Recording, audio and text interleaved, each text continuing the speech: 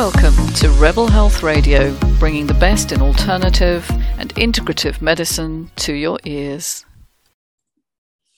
So, our journey into studying narcissism. This is going to be, I think, the last one I'm going to do on narcissism, although if anybody has any suggestions for topics you'd like me to cover, then please do. But I want to sort of move us on a little bit. But just as a quick recap of what we've looked at in previous sessions, and we said that narcissism is a normal part of child development. Okay, so it's not an aberration. It actually should be there. It's a part of growing into who we are, usually between the ages of 3 and 5. But with some people who did not get their emotional needs met, it can persist into adulthood. It's meant to be gone through and grown out of, and some people don't. And these people often choose control as a strategy because they are emotionally avoidant. They don't actually want to feel things. They want to control others to keep their anxiety at bay. And like a lot of situations or conditions, narcissism is on a scale. So there's not a cutoff point when you are a narcissist and you're not. But often we're aware of it when it becomes extreme and controlling. And as I covered last time, and as you'll see on the recording, which I will link in the description, it has many different expressions, from overt, they're the ones that we're all aware of, to more covert expressions, ones that perhaps we're not quite sure whether these people are narcissists or not. And the two most common experiences for us as human beings are parental narcissism, and to some extent that's hidden because you grow up with the people you grow up with and you have no idea really at that point whether they are unusual because they are your parents and you just accept the way things are. And perhaps the more obvious ones as we are in adulthood would be work or friendship experiences of narcissism. So we're going to be covering that a little bit more today as well. Now, don't forget that relationship patterns develop early. So we are simply scripting for ourselves what we know. And therefore, people who attract narcissists they're called codependents, are susceptible because it's familiar to them. It's a familiar feeling. It's a familiar scenario because you often grew up with a narcissistic parent and then you go out and you attract a narcissistic partner, at least initially. Okay. And just to recap also the defining characteristics, because these are really important. So how do you tell whether someone's a narcissist? Okay, so lack of empathy. They can't feel what others feel. They can't imagine what others feel. They have a sense of entitlement. You know, I'm important. You should pay attention to me. The world owes me something, those kinds of things. Some even tend towards the grandiose, you know, I am the most excellent at this or that, you know, I'm beyond everybody else's abilities. I'm just really special. And then there's a sense of superficiality as well, always judging what others may think or how they are perceived. And so it's not so much feeling as the connection with what others think of them. And then there's a chronic seeking of validation, praise, or recognition. And I've put it in brackets here, Facebook, because that's the kind of thing we see all over Facebook is, you know, tell me how beautiful I'm looking, tell me how wonderful my children are, you know, look at this wonderful birthday party I had, etc., etc. It kind of encourages narcissism to a great degree because it's so unreal, Facebook. It's not the only one, of course. Don't sue me, Facebook. You know, there are others out there that do the same.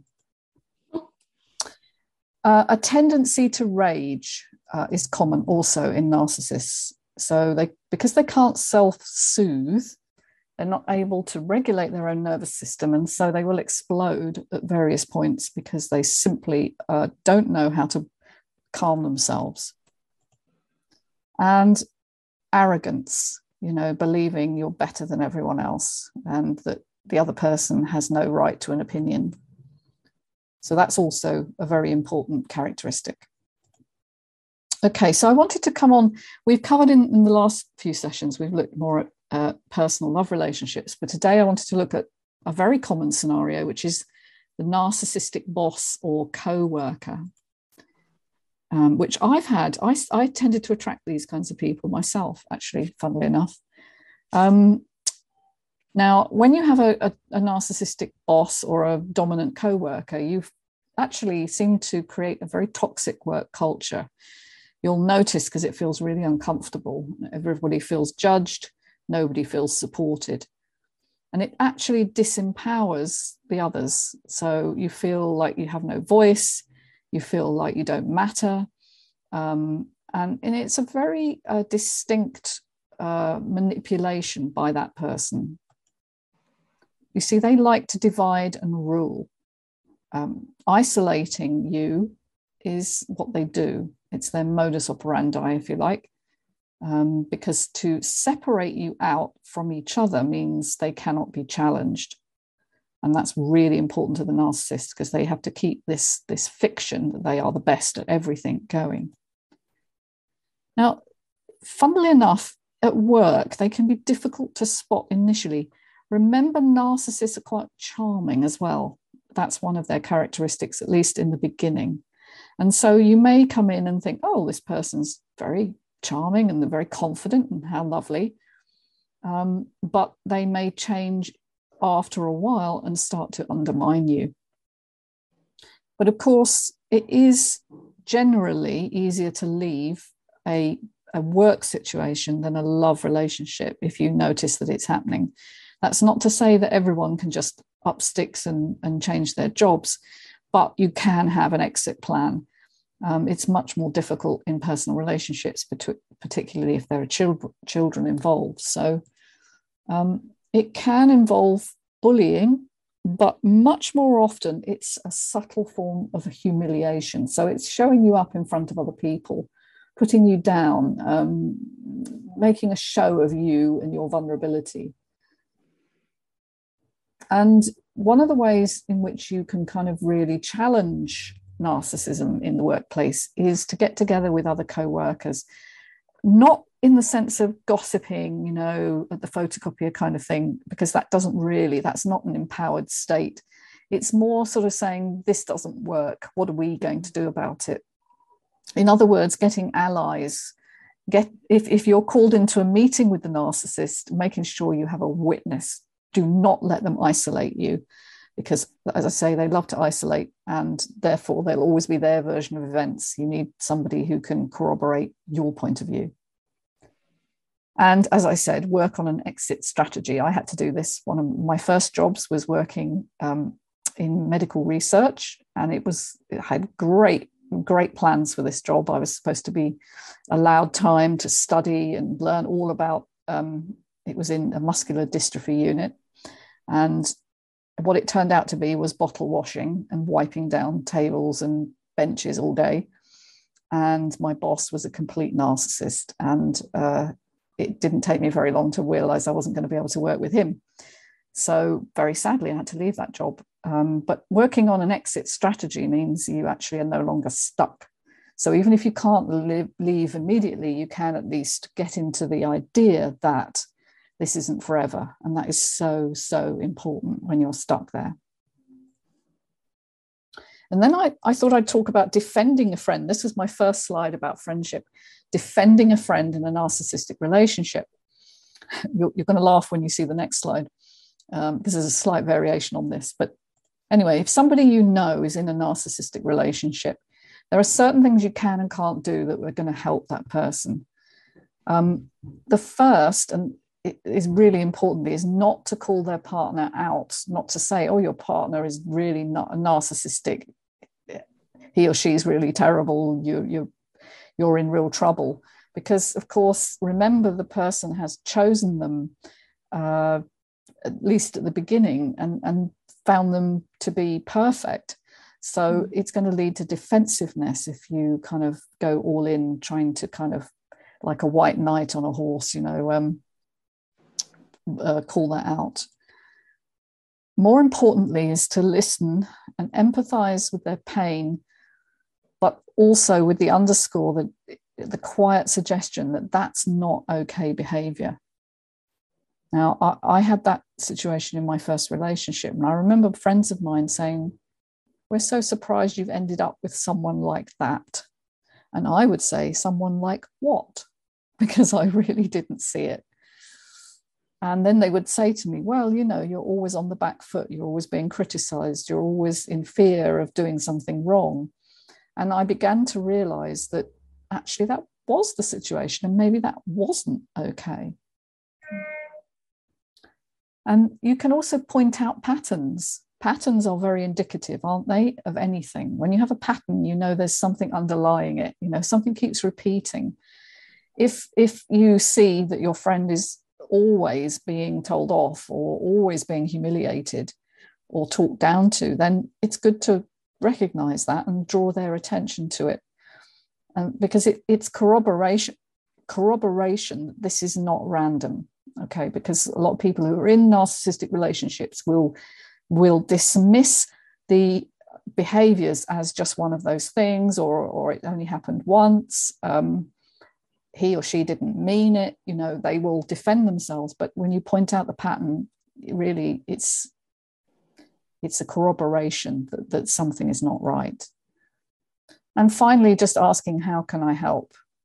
Letting them know that you're there in an emergency, because certainly with the very extreme narcissistic relationships, there is going to be a crunch point at some point in time, and so that your friend knows that you're there.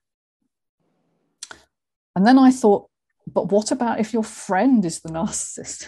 So I thought this would be also an interesting talking point, and maybe something we'll discuss in a moment.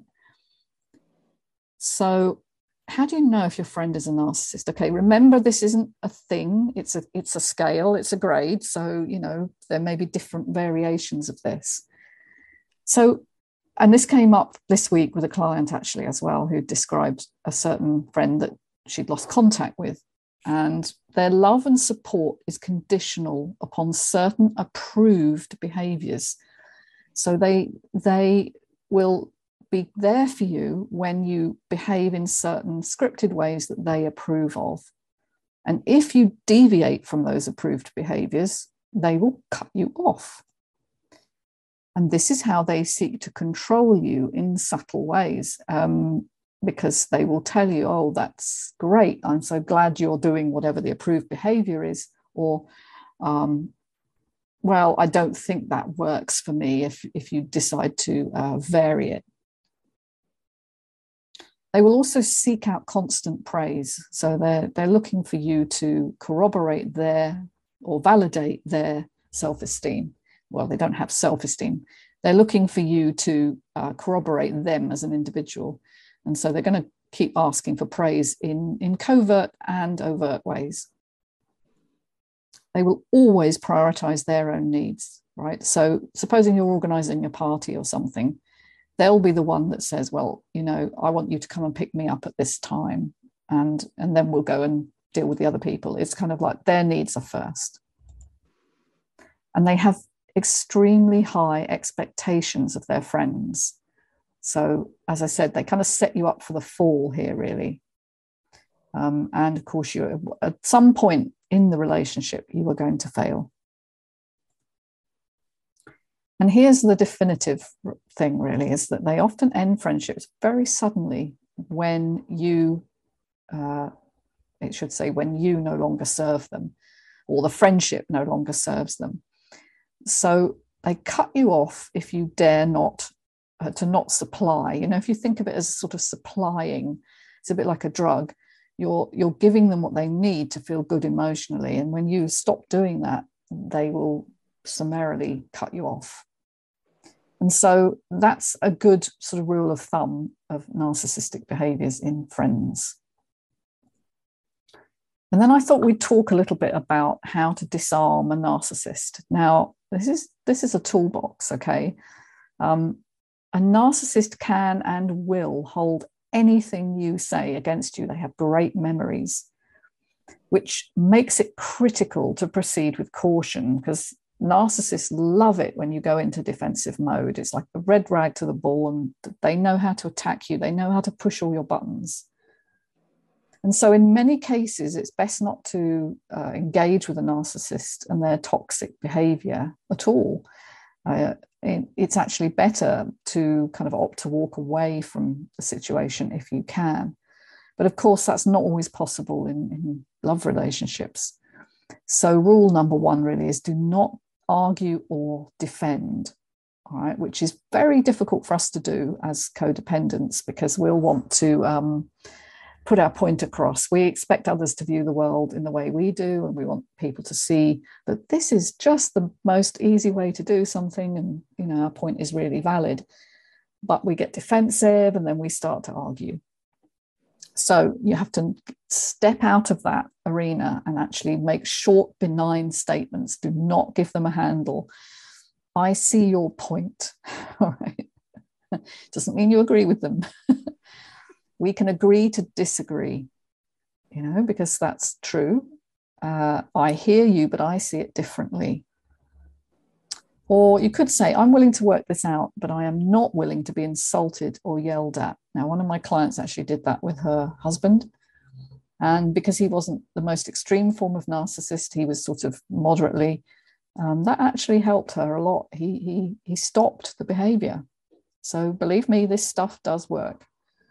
And of course, the biggest thing is to work on your own self-esteem and to really know that you do not deserve this. This isn't your problem.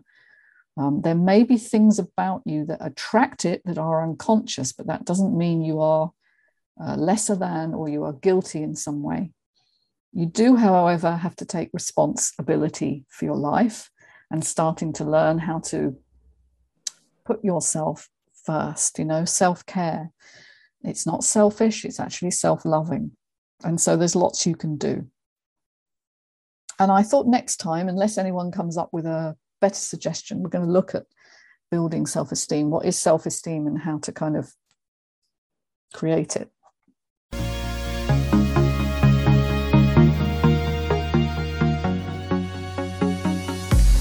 Hey, hope you enjoyed listening to Rebel Health Radio. Do subscribe and look forward to catching you soon.